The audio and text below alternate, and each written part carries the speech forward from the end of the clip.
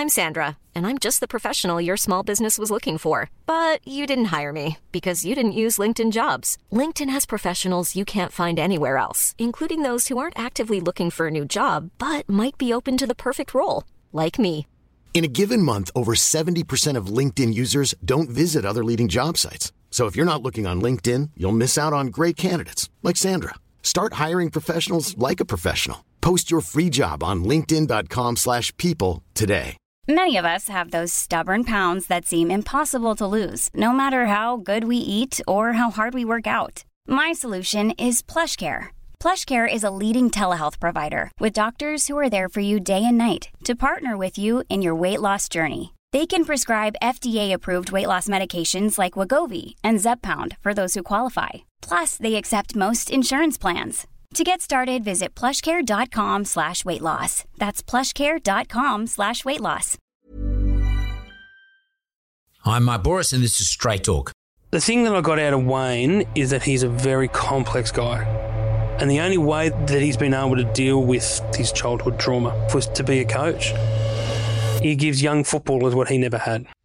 One more grand finals than any other coach. Very rare for a coach to stay successful for that length of time. The bloke you wrote this book about is often referred to as the super coach. What is it about someone like him that makes him such a great character in rugby league?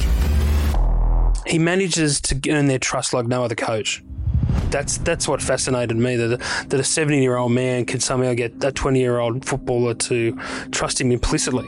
Did he have a technique, or have you dug into how that works? Wayne is almost like giving himself therapy by coaching these young blokes to have a special sort of life and a special career, because he didn't have that.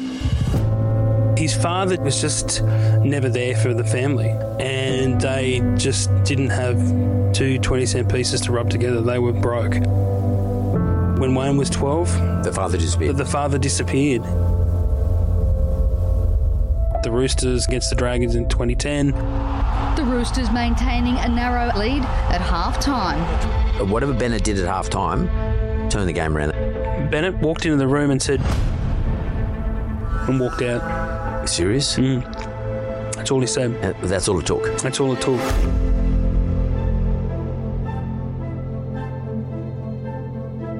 Andrew Webster. Yeah. Sir. Welcome to Straight Talk, mate. Thanks for having me, Mark. It's been a long time coming. We've been trying to get this stuff organised forever. And it's around your book, and we'll talk about your book in a moment. But I want to just go back a little bit. You're a journo with the Fairfax Group. Mm-hmm. Your area of specialty is sport, in particular rugby league. What about before that? What did you have to come through the ranks as a journalist? Were you a political correspondent? What's the deal? I did my cadetship in the Hunter Valley. I went to university in Newcastle. Mark, I didn't want to be a bricklayer like everyone else in my family. So my father drilled that pretty hard into me from a very young age. Knuckle down at school, knuckle down to your part-time job.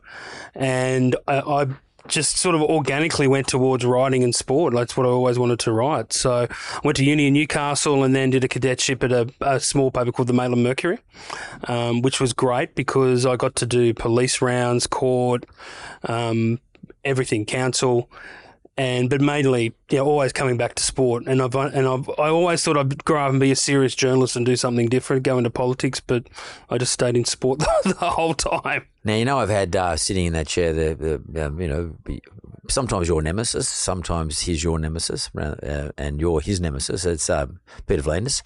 And we go back to, I like to go back to sort of understand who the dude is. I want to, who Andrew Webster is. What drives you? Is it curiosity about people? It does. I'm always interested in people. I think people is what drives me to tell stories about them, And I always find with footy or cricket or any sport, really, it's all about the individuals involved. And I really like, the thing that I love about league in particular is that it's like so many of these players come from, pretty low socioeconomic backgrounds and get to where they are, and it's like it really sort of saves their life. I like telling those stories, and I just see the good that football does and sport does, and I think it gets it's easy to dismiss The best advice I ever got was from Roy Masters. We were having a beer. This would be 20 years ago. Love him. Good old Roy, and loves a schooner.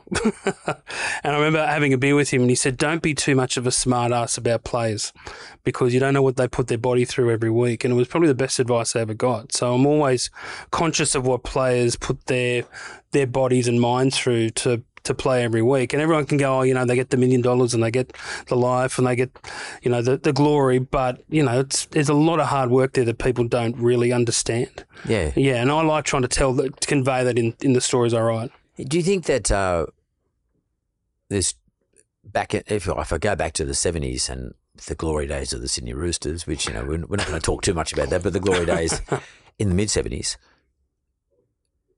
there were a lot of characters around in rugby league as players and as coaches, but as players as well.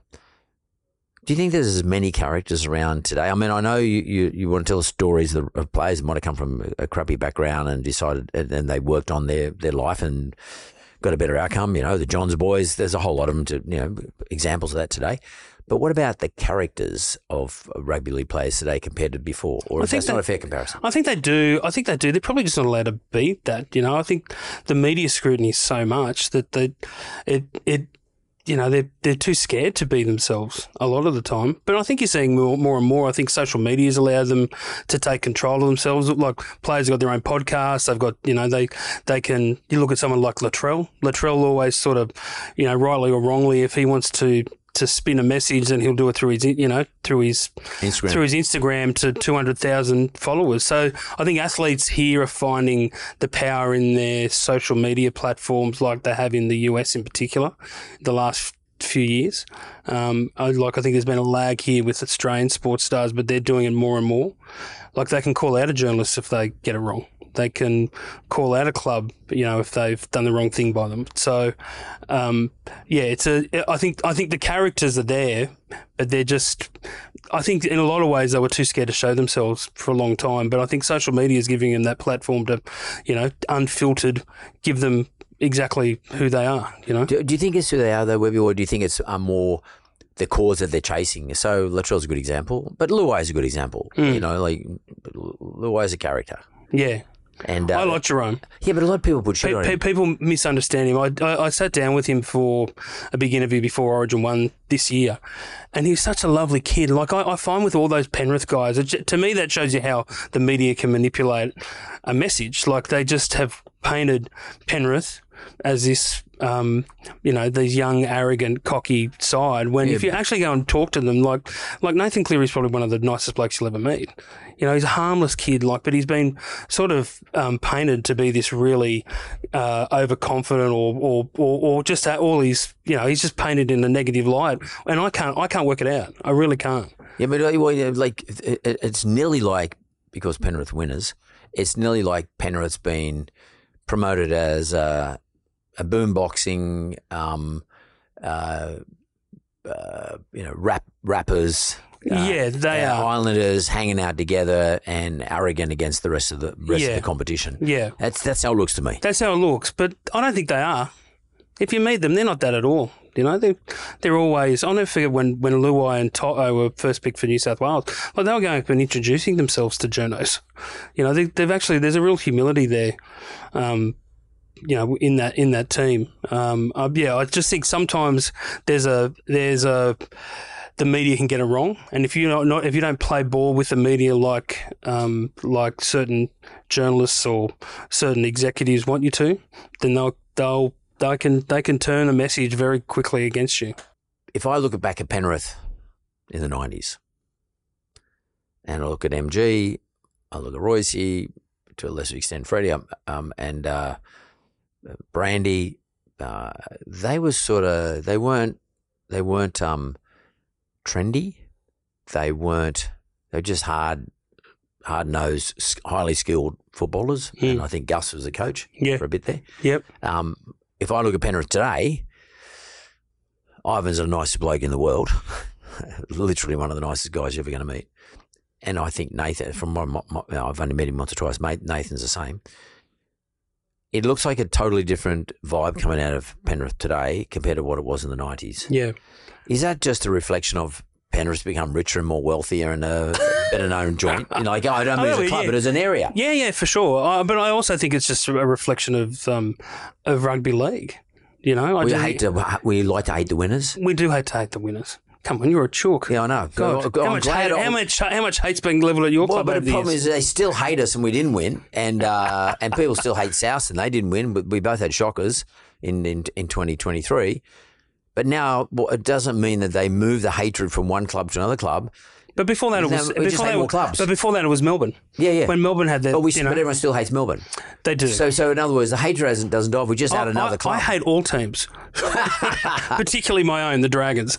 So how did you become a Dragons? My father was. Yeah, I was born into it. So because you are a Newcastle boy, I grew up on the North Coast, but I spent a lot of time in uni. Went to uni in Newcastle. So, but no one hates Newcastle. Everyone loves Newcastle. They do. Dragons, it's sort of empathy. Do you have any empathy for us at all? For sure, that's for sure. I mean, we do feel sorry for the Dragons. I just because I'm trying to work out. I want to talk to you about characters because the bloke you wrote this book about is one of the great characters, and the bloke where I first knew of you was probably one of the greatest characters that you wrote a book about in 2009, 2010. I remember reading the book. It was a great read. It was Jack Gibson. Yeah. One of the great characters of rugby league. He wasn't cool. He sort of was cool, but he wasn't cool. He was man of few words, said very little, had an unbelievably interesting backstory, which you managed to dig into, and was a great, was a big part of Eastern Suburbs' good years in the 70s. Then went off to Parramatta after that. Jack, in my money, was the original Supercoach, which is the name of your book about Jack Gibson. Maybe you can tell me why did you want to write about that particular character? So with Jack, that book on Jack was my first book. Was it not autobiography? Was it an authorised biography? It was. So I wrote a story about Jack for the Herald around 2008 when it was very obvious he was going to be coach of the century. They were going to name the team of the century. And I think it said so much about Jack's just the standing that Jack had, that no journalist or even people were too scared to delve into his health at that time. Why? Why are they scared of Jack? Because it was Jack. Because he's an imposing character. Physically, he's a big guy. He wore the jackets. He had he was rugby league royalty. But on the front, but also as you said, he had a backstory. He was he didn't suffer fools. He was very intimidating, But also, I just think because of his stature that people weren't going to write about the fact that he was in a nursing home suffering from dementia. So I wrote a letter to Judy Gibson and said, look, I really want to honour Jack with a piece around the team of the century. And I went down and I met Judy and John and the whole family and interviewed them and interviewed Mass and a few others for this piece. And then I wrote it, and then soon after, Jack died. And I just had amassed so much stuff, Mark, while doing that piece, and I thought, this guy deserves a proper biography where I speak to as many people as possible. I thought the book was very kind to him, to be honest with you, but it was quite, from what I knew, I knew Jack very well. I also thought it was fairly accurate too, in terms of his backstory. He had a very interesting backstory. Like Jack, you said didn't suffer fools. Jack was not just a football coach. I mean, Jack worked on the doors. He was a tough bastard. Yeah. And didn't act tough, was tough.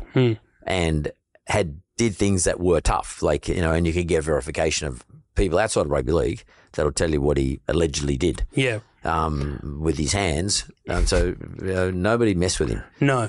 It was a time when you could get away with that sort of shit too. You wouldn't get away with it today. Well, he worked at He worked on Thomas Two Upbring in the 50s. SP Bookmaker.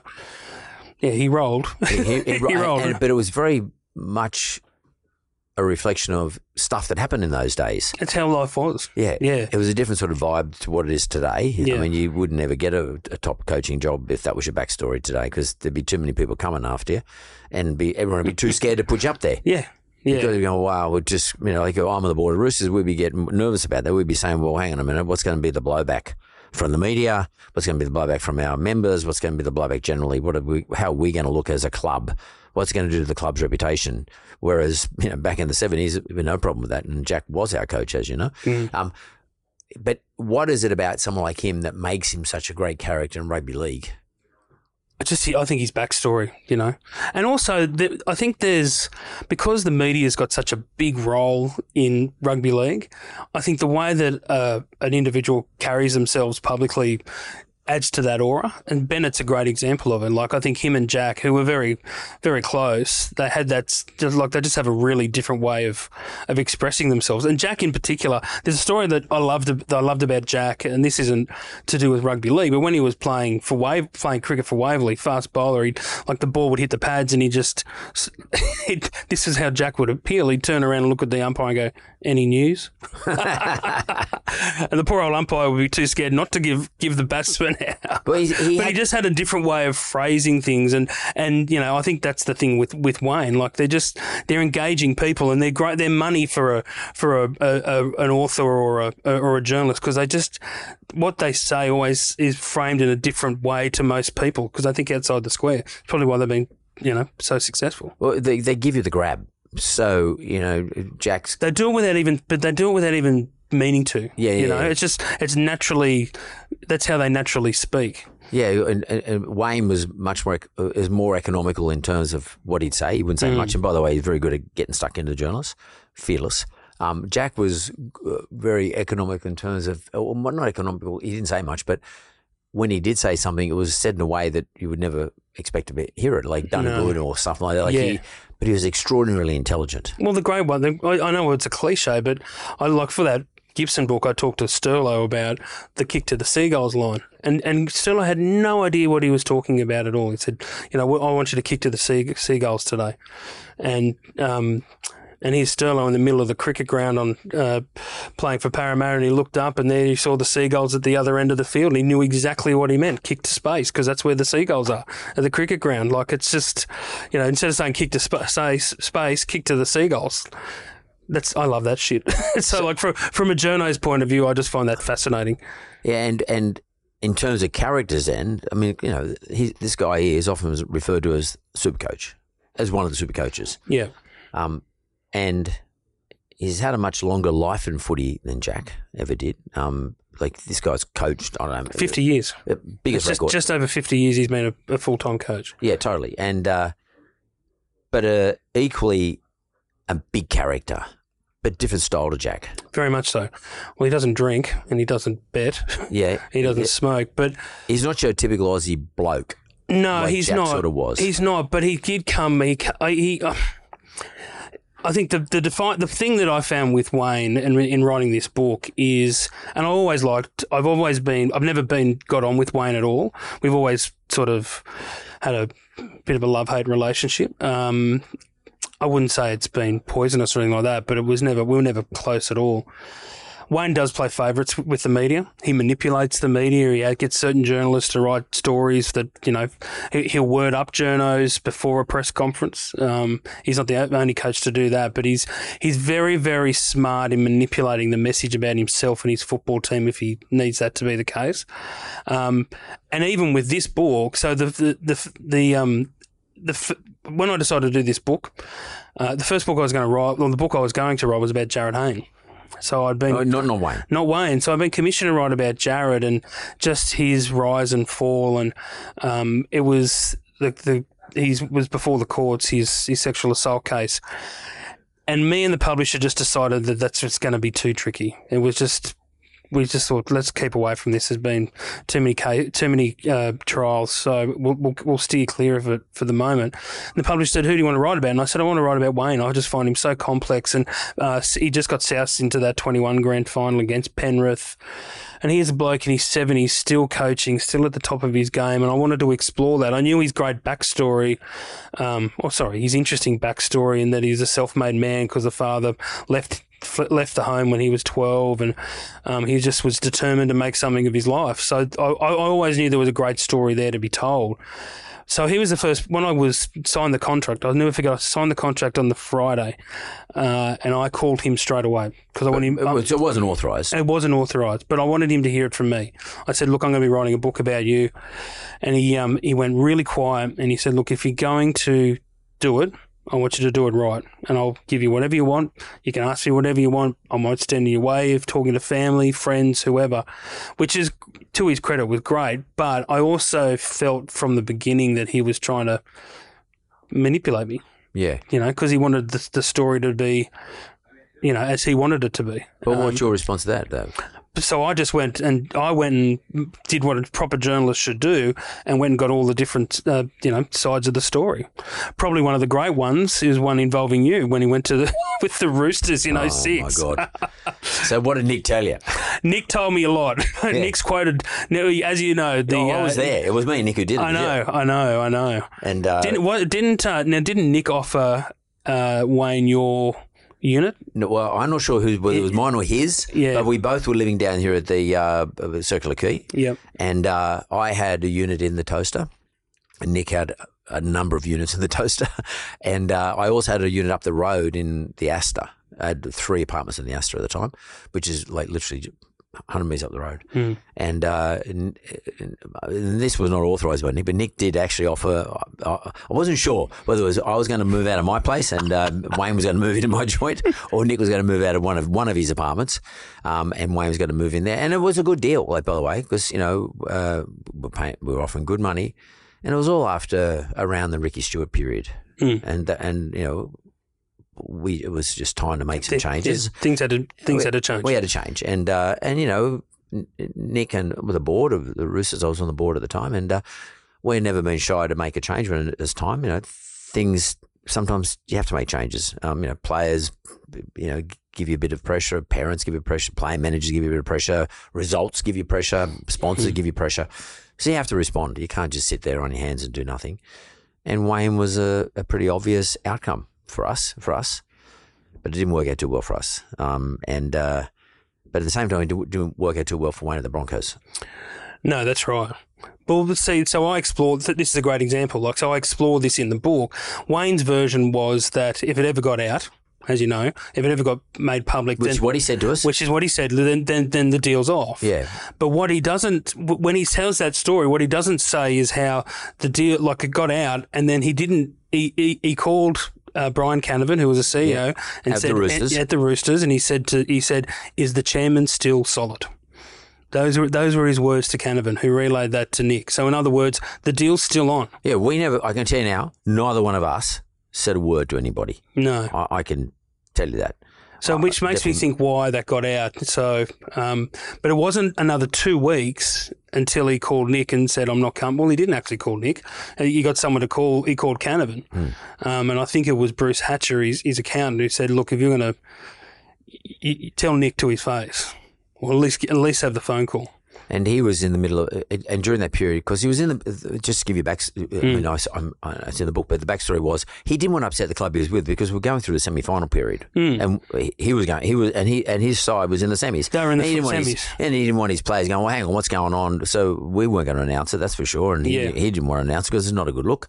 But he always had the ability under his contract to terminate. And the Broncos, he had his ability to terminate.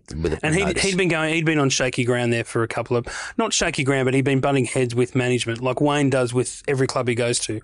He needs to be the central figure in the club, and CEOs and chairs don't usually like that. Well, we were pretty unhappy about it. And of course, as a result of that, we ended up recruiting Opie, and we recruited Freddie. And we had Anderson and Fittler. Fittler being Freddie was his apprentice.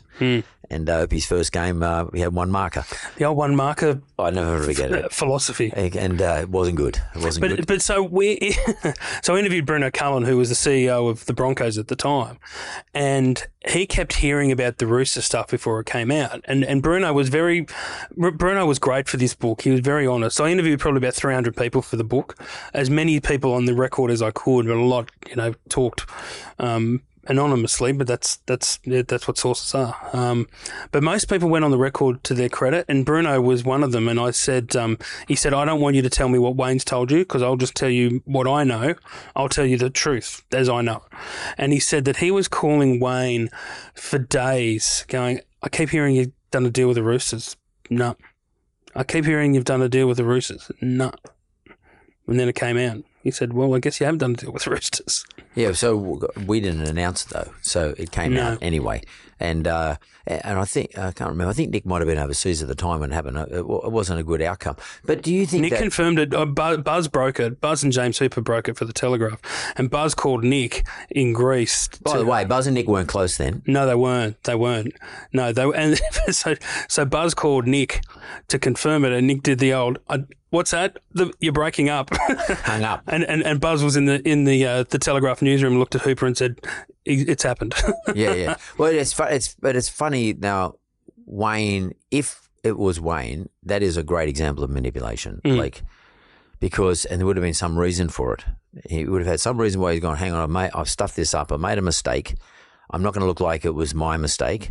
I'm going to blame somebody else, but to do it in such a way that it's uncertain as to where the error was and or who has put it out there into the media because he gave himself an out.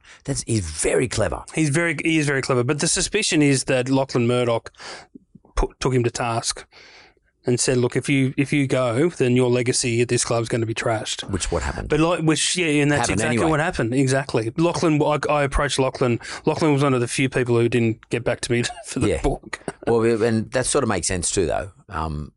From Lachlan's point of view, because, Wayne had a massive legacy at having been in the Broncos and you open the door and go out, especially if you come to the Roosters, that's not a good look. He said he regrets it though, Bennett. He said he regretted not coming. Yeah? Yeah, he quoted him saying that he would have liked to have. He loves big characters. He loves big guys, you know. Yeah. He loved Porky Morgan. He loved Tinkler. He loved Singo. He loves, all these really big guys, which I find also interesting in itself because he's a kid from nothing, Can you tell me a little bit about him? Give me a little bit of background on tell me about his backstory. His backstory. So he's born near Warwick, New Year's Day 1950, and his father Jim Bennett was he was a rogue. he loved to drink, loved to gamble, and there was hardly any money for the family. Wayne was one of 4 children, and they just didn't have 2 20-cent pieces to rub together. They were broke, and Bennett would often have to go to the pub to try and get the old man. And it wasn't so much that he was a bad drunk; he was just never there for the family. And Wayne's mum Patsy was always the grown up adult in the relationship, trying to make things work. And then when he was 12, he just disappeared. When Wayne was 12, the father disappeared, and he popped up a few times when Wayne started to make a name for himself as a player in the Brisbane competition. There's a great anecdote a very sad anecdote actually, where Jim Bennett comes into the rooms after a game and says, "Where's my boy? Where's my boy?" And Wayne hadn't seen him for years. And Wayne was just sitting down and looked up to him and said, "Where the effing hell have you been?" How old would Wayne be then? Wayne would have been 19, 20. So he just hadn't had any contact with the father at all. And I think, and Wayne was just determined not. He put it this way: he said he wasn't so much determined not to be his father, but he just knew he had to go to other men to try and to style himself and basically build this persona of who he is. And the biggest influence on his life was his uncle Eddie Brosnan, who was a hard copper, former Kangaroos player, and just a really hard man. And Wayne wanted to be like his Uncle Eddie in the police force. So what was it like as a footballer? He was talented. He played for Queensland, and he played tour matches in New Zealand for Australia. Bob Fulton told me how Wayne, he barely said a word the whole trip. He just was so shy and unassuming. It really comes out, Mark, in the book, just how introverted he is, just how uncomfortable he is speaking in front of the public. Everyone seems to think, and I told him, I said, I call bullshit.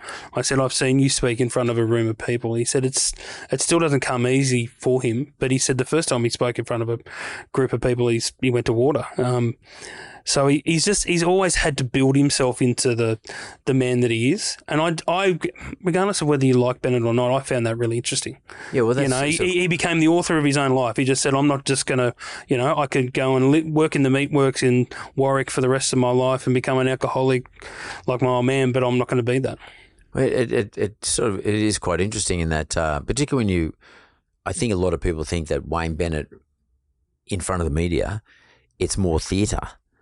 And he's trying to build a character of himself.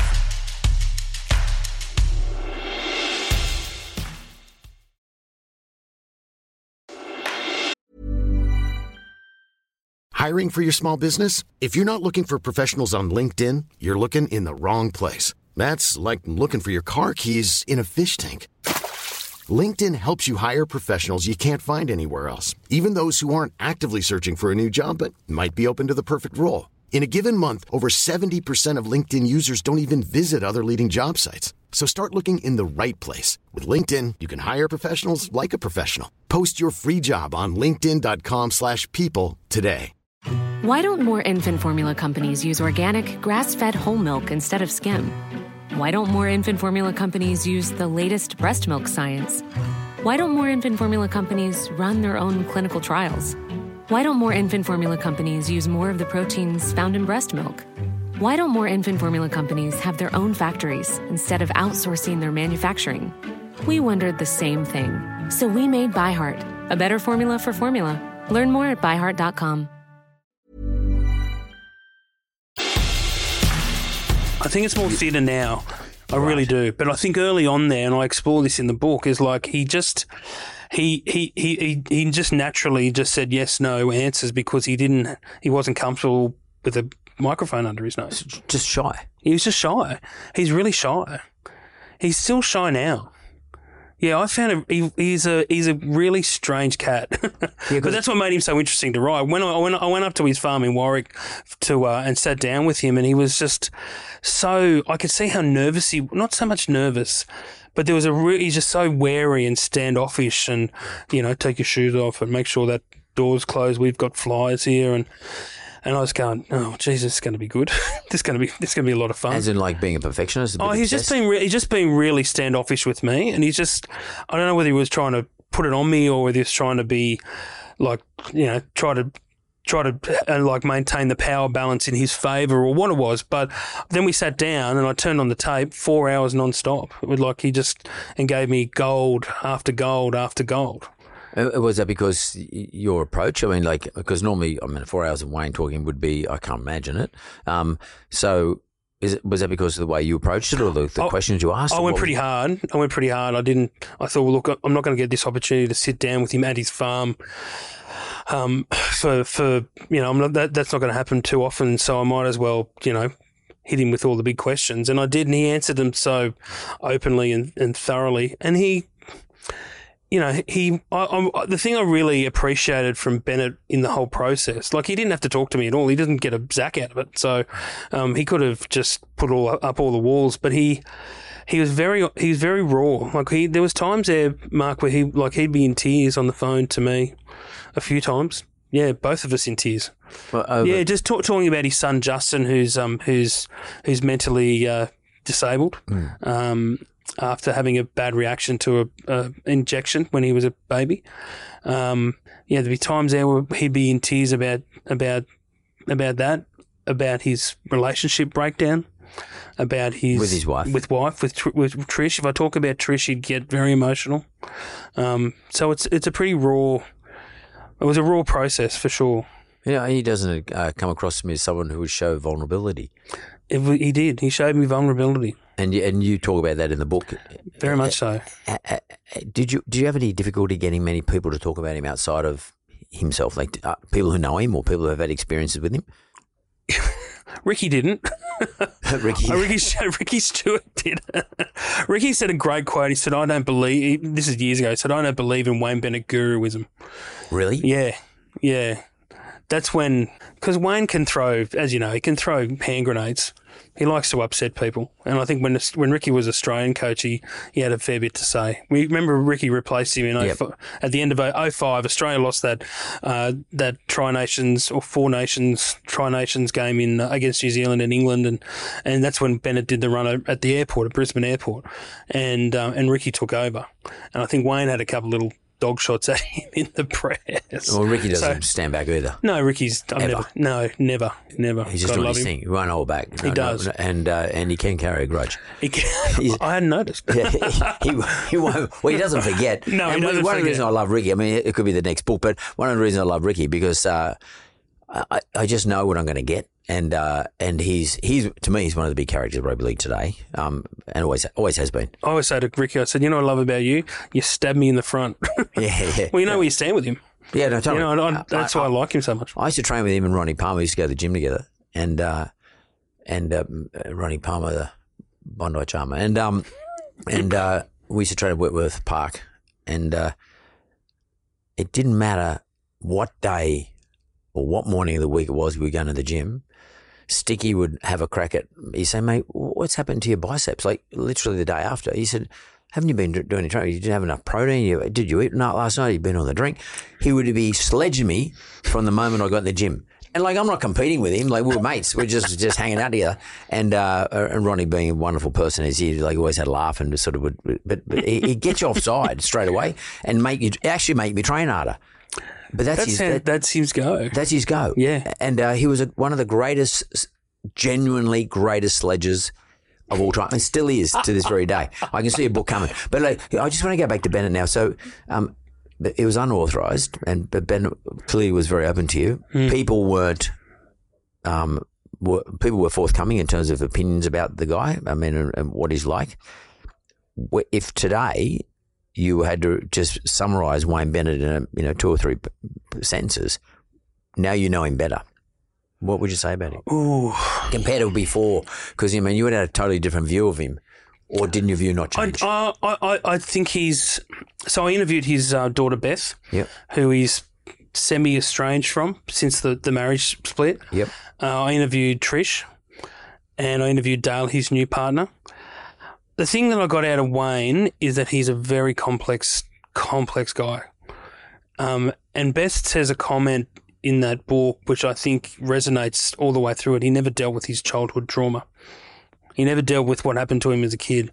And the only way that he's been able to deal with the fact that the father was so harsh to the family, and particularly him, and he never had a male, a dominant male figure in his life, was to be a coach and to coach young men, generations of young men. That's how he's basically healed himself. I know this sounds very Oprah, but that's it. Like he gives young footballers what he never had. Yeah, that's guidance. That's guidance and leadership and support.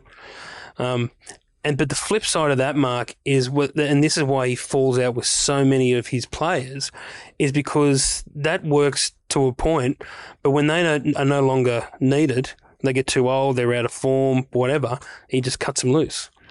So he gets them so close. That's the way that he coaches. That's the way that he goes about his business. But when you're, just the ruthlessness of football and professional sport, he's got to cut them loose. He's got separation issues, as Steve Renouf says to me. But do you think that's he's just doing it in the way that's the most effective? In other words, that's the nature of the beast. Yeah, I'm not going to sort of wrap you up in pillows and shit like that, and just bullshit to you. I'm just going to tell you straight, like, time's over. That's right. It's time. But no, we've had our time. Time's over. Yeah. Because I want to talk to you. A lot of them can't reconcile that because he's been so close to them and such a father figure to them, and then he goes, well, no, I'm not extending you. And they'll go, well, hang on. I thought you were going to look after me forever.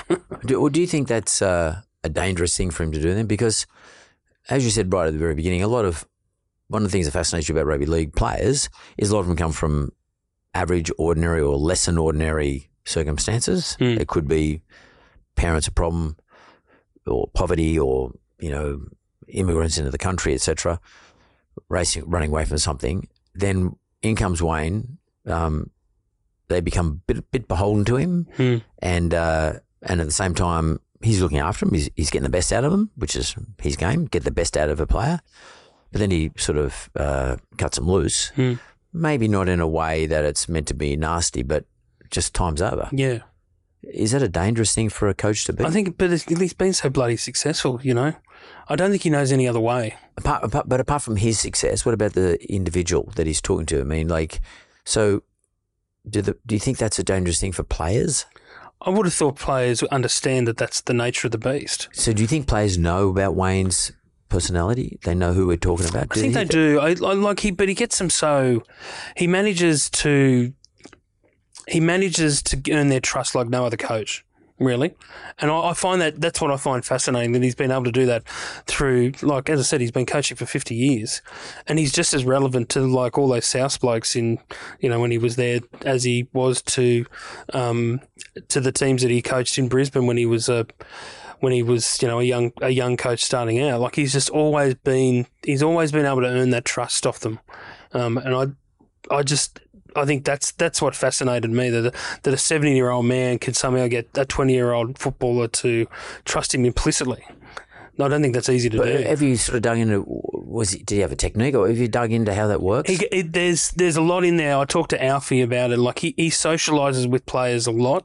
In what, like by text or? No, by going, he goes out with them. He going to have a beer with them or something? He won't have a beer. He doesn't drink, but he'll go out and it's almost a bit of a cliche. Like, he always gravitates to the back of the bus, the team bus, whether it's with cards. Like, I've talked to Alfie about it and I talked to him about it at length. Like, he'll just sidle up to someone and just ask a couple of questions here or there and immediately get their trust, because the great Wayne Bennett wants to know about my family, wants to know about my mum and dad, what they do. Johnny Elias tells a story in the book where, like, Johnny had come from Sydney to play with South Magpies in the Brisbane competition, and Johnny couldn't crack it with him at all. And then one day after training, they all went out for pizza and they all sat down at this restaurant, and the only seat available was next to Bennett. And as soon as Johnny said that he didn't know his father, Bennett took him under his wing because he didn't have his father himself. Can I tell you something about funny? You mentioned Johnny Elias. His brother Joe Elias was my best friend at school. I know Joe. Yeah, good guy. Best friend at school. And when Joe was 15, their dad died, passed away, and Johnny was much younger. Yeah. And I was in maybe 18, 17, a little few years later, and I coached Johnny Elias in J grade, and this kid could do anything. Like, he was athletic. His athletic ability was unbelievable. He could climb trees. He could play in any position on the football field. He was such a natural footballer. But Johnny suffered from not having a father figure. Yeah. His brother Joe had to leave school and start work to provide for the family. They live around the corner from me. Right. And I'll never forget that. And I'll never forget Joey's brother, and I'll never forget the relationship, how Joe looked after his younger brother Johnny, and how much Johnny missed having a father figure in his life. So that's very interesting. You should say that to me. Like, that right. They both. Yeah, that's interesting that you should say that to me. Like, it makes sense. Yep. And that's. It's funny, like, all the way through this book, all the players he gravitates to the most are the ones that didn't have a father or had issues with their father. I reckon Wayne, and as I said, I talked to his daughter. Wayne is almost like giving himself therapy by coaching these young blokes, you know, coaching young men to be to have a special sort of life and a special career, because that's what he didn't have that. But then he makes a fatal mistake at the end of the period of cutting them loose. Yeah. In a way and he does it in a ruthless manner. Like, he'll just cut it off like that. And it's sort of like the ultimate abandonment. Yeah. Yeah, it is. It's like I'm setting you up. Yeah. Well, maybe he's not doing it, but from their point of view, from the player's point of view. Yeah. You set me up. Yeah, that's how they feel. You've brought me along and then you've cut me. That's how they feel. Some players have said that? Yeah, for sure. They talk about it in there. There's a lot of them. So who is the player? And even so, not even so much that, like, I know when he got rid of Kevin Walters and Gary Belcher at the end of 2005 as assistant coaches at the Broncos, same thing. Like, they'd won premierships under him and been with him and for a lot of football. And now they were there as assistant coaches, and it's like, you're gone. And Belcher was married to his daughter. Is that right? No. No, Ben Eichen. Ben Eichen. Ben Eichen's married to Beth. Yeah. Okay. And does he talk to Ben anymore? I think it's a strange situation. Like I was very, like his marriage breakdown was. I told him, and I told all of the Bennetts. I said I'm not going to approach this in a gossipy way. I don't think there's stuff there that I should go into at all. I don't want to go through the nitty gritty sort of details of how the relationship ended and how hurt everybody is. I didn't think that served a purpose for this book. To me, the thing that stood out the most from that was how people reacted to it. Yeah. Because like Wayne has been has moralised on people and footballers and everyone else in the game for so long. And then he has an affair and leaves his wife, and it was like everybody was, climbed into him. Yeah, that's amazing because there was a big sort of morality issue thrown around. I mean, and by the way, he also sort of looked like he was a bit of a moralist himself. I don't drink. You shouldn't. He didn't play up. There was nothing really going on about Wayne. Wayne was just a straight shooter. Went to work. From all accounts, went home and did his thing, and then went, and like we never had any. We didn't participate in his personal playground at all. No, because there was nothing there. No. He was all, and this is what I also said this to him when I was exploring this part of the book. I said, but I can't. He didn't want me to touch on it at all. And I said, Wayne, you've been very open about your upbringing on Australian Story. You've talked about your 2 disabled children. I said, I can't ignore that part of your private life. That's, that if you're going to talk about that part of your private life, then I can't just ignore the fact that, you're a former Queensland Father of the Year who... Was he? Yeah. That was brought up regularly when he was when his relationship with Dale Cage came out. I interviewed her. Dale was quite interesting. She had a lot to say about how, like, she claims the Broncos never accepted her or Wayne at all after they got together. Sort of got outed. Yeah. Well, Wayne, he coached lots of Origin in Australia. The Kangaroos. He coached, obviously, went through brilliant periods with the Broncos. Did he at any stage mention what were some of the greatest periods in his rugby league coaching career in terms of success? Yeah, he does. He talks like he loved all those Broncos years. He loved Alfie and Kevy. They were the two players he loved the most. But I really think that he has got as much out of what he did with the Dolphins this year as any time in his whole coaching career. I think he got as much out of that because everyone was knocking him so hard, you might recall. Yeah, I remember the beginning of the really. season. And I remember Bennett would call me out of nowhere and he'd go, I see they're into me again. They keep saying I'm going to fail. They've been saying it my whole life. I'll prove them wrong again.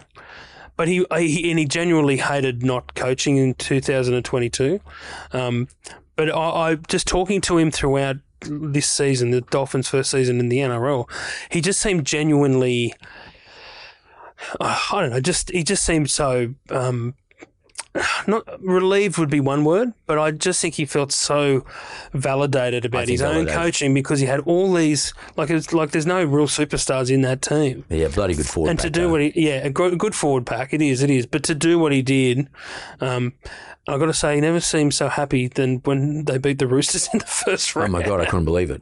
And it beat us well, too. And Kaufusi just laid into us. Yeah. They just literally laid into us. He was very happy. He said there were players in tears in the dressing rooms after that game. And I just think throughout this year, I know they ran out of path because the depth was always going to be an issue for the Dolphins, but the fact that that he'd taken a team that, and like they had young hookers, young halves, so many injuries in those positions, and to be in the top 8 for the first half of the season in their inaugural season is pretty special. And they bought well for next year too, especially in the forwards. Yeah. So, does Wayne talk about, and I often wonder about this myself, that moment when he brought Alfie Langer back to the he talks about the that. State of Origin? Yes, he does. What was that about? Well, they needed a halfback, and they lost the second game heavily, and he needed to change it up. But as I reveal in the book, his first call wasn't to Alan Langer. Oh, really? It was to Jason Smith. Wow. Who was playing in the UK. Yeah. Well, and Jason Smith's club had pushed back and said, no, we're not releasing him.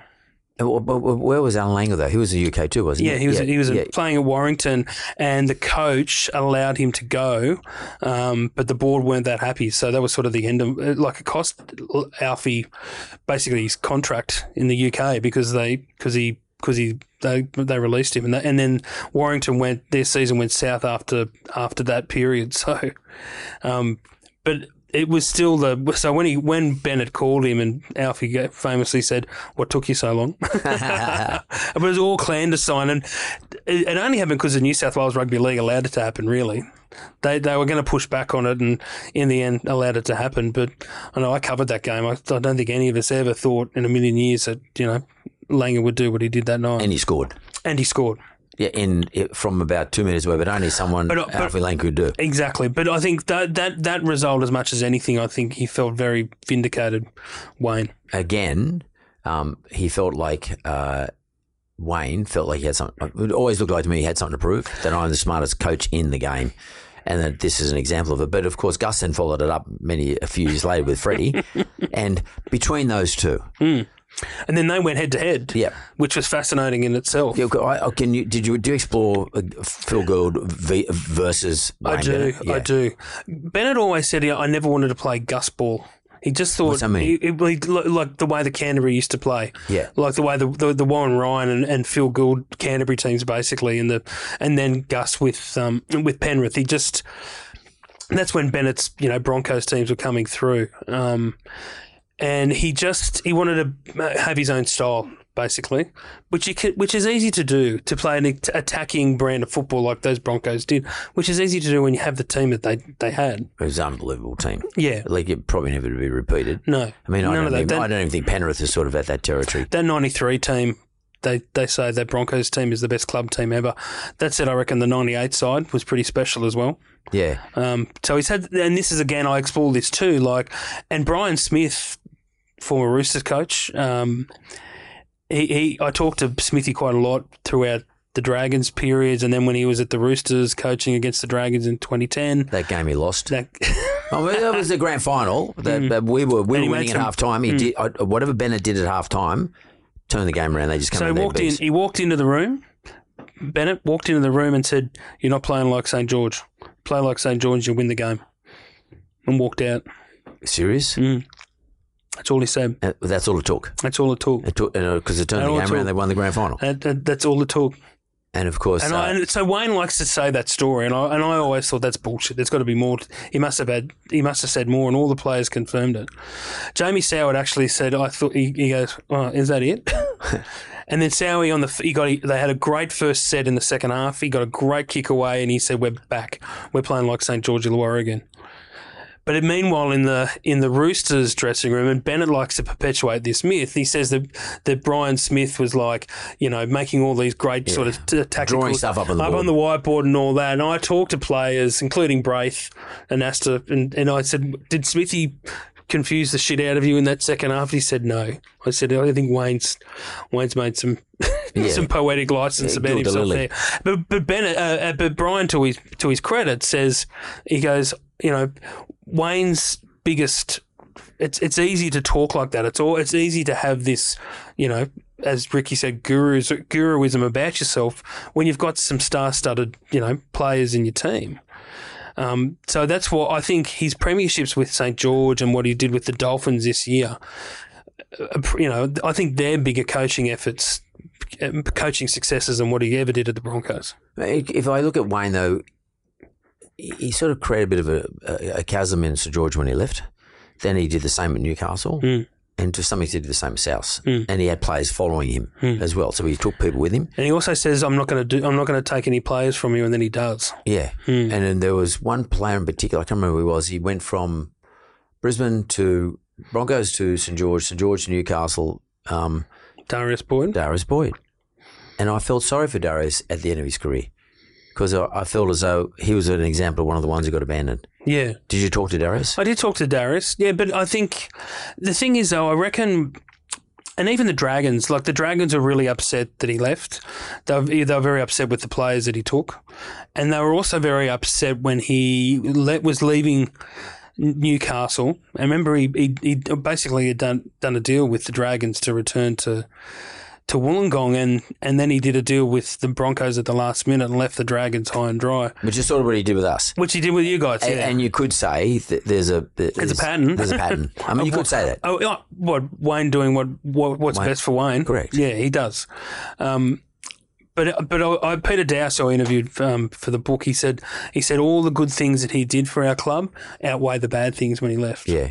And I think that's like what happens with a lot of the relationships that he has, whether it's players or former CEOs or chairs or whatever. Like, I think all the bad things that they've experienced with Wayne is outdone by the good that he does for them. Do you think, Webby, then maybe part of Wayne's character is that, and one of the reasons he gets attracted to join clubs with big characters, you know, like maybe one of the reasons why he liked the idea of joining the Roosters with Nick there, etc., is because Wayne actually not only wants to win the competition for the club and the players that he's coaching, but he wants to compete. He quite likes the intellectual game.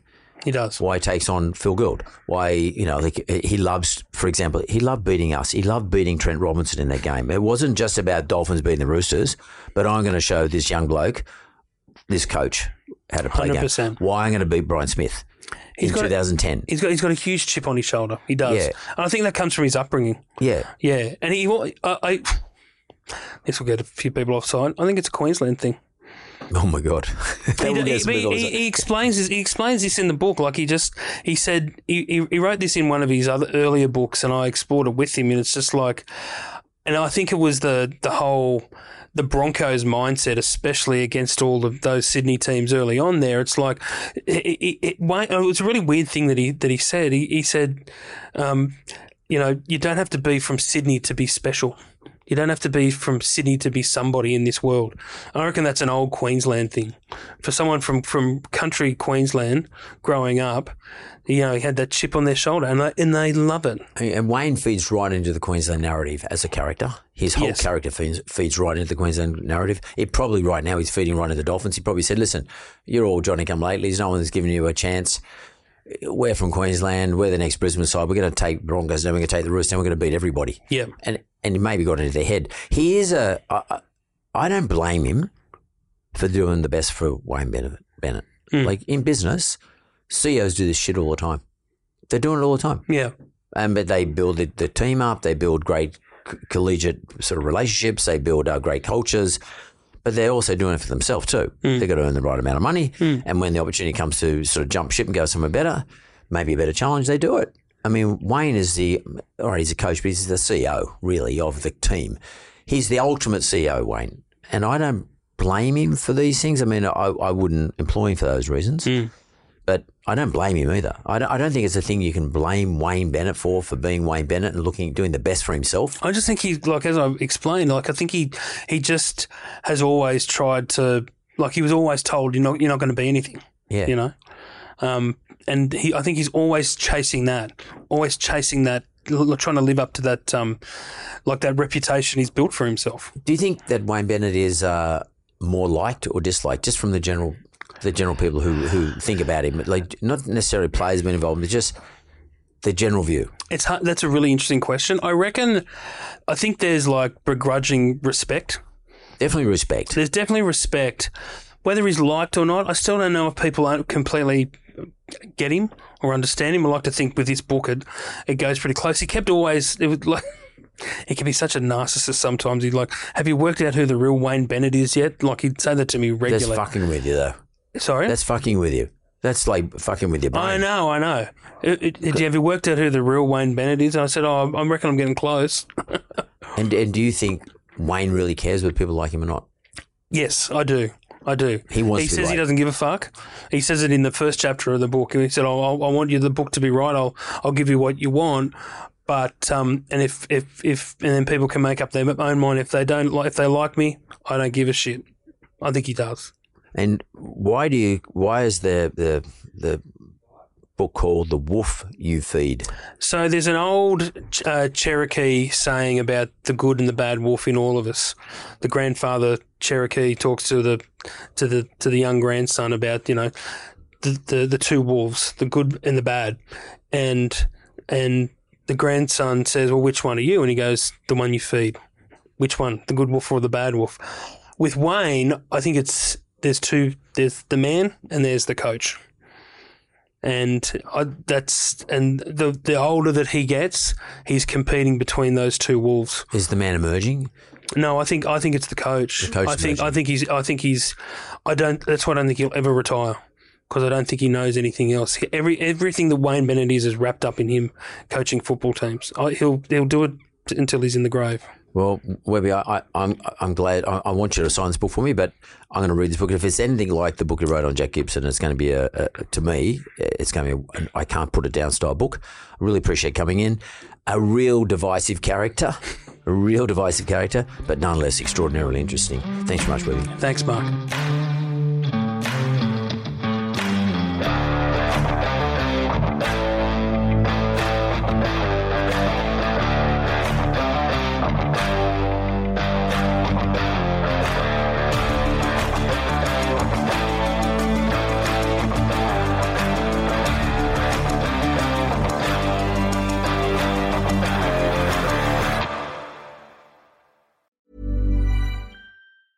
Small details are big surfaces. Tight corners are odd shapes. Flat, rounded, textured, or tall. Whatever your next project, there's a spray paint pattern that's just right. Because Rust-Oleum's new Custom Spray 5-in-1 gives you control with 5 different spray patterns. So you can tackle nooks, crannies, edges, and curves without worrying about drips, runs, uneven coverage, or anything else. Custom Spray 5-in-1. Only from Rust-Oleum. Why don't more infant formula companies use organic, grass-fed whole milk instead of skim? Why don't more infant formula companies use the latest breast milk science? Why don't more infant formula companies run their own clinical trials? Why don't more infant formula companies use more of the proteins found in breast milk? Why don't more infant formula companies have their own factories instead of outsourcing their manufacturing? We wondered the same thing. So we made ByHeart, a better formula for formula. Learn more at byheart.com.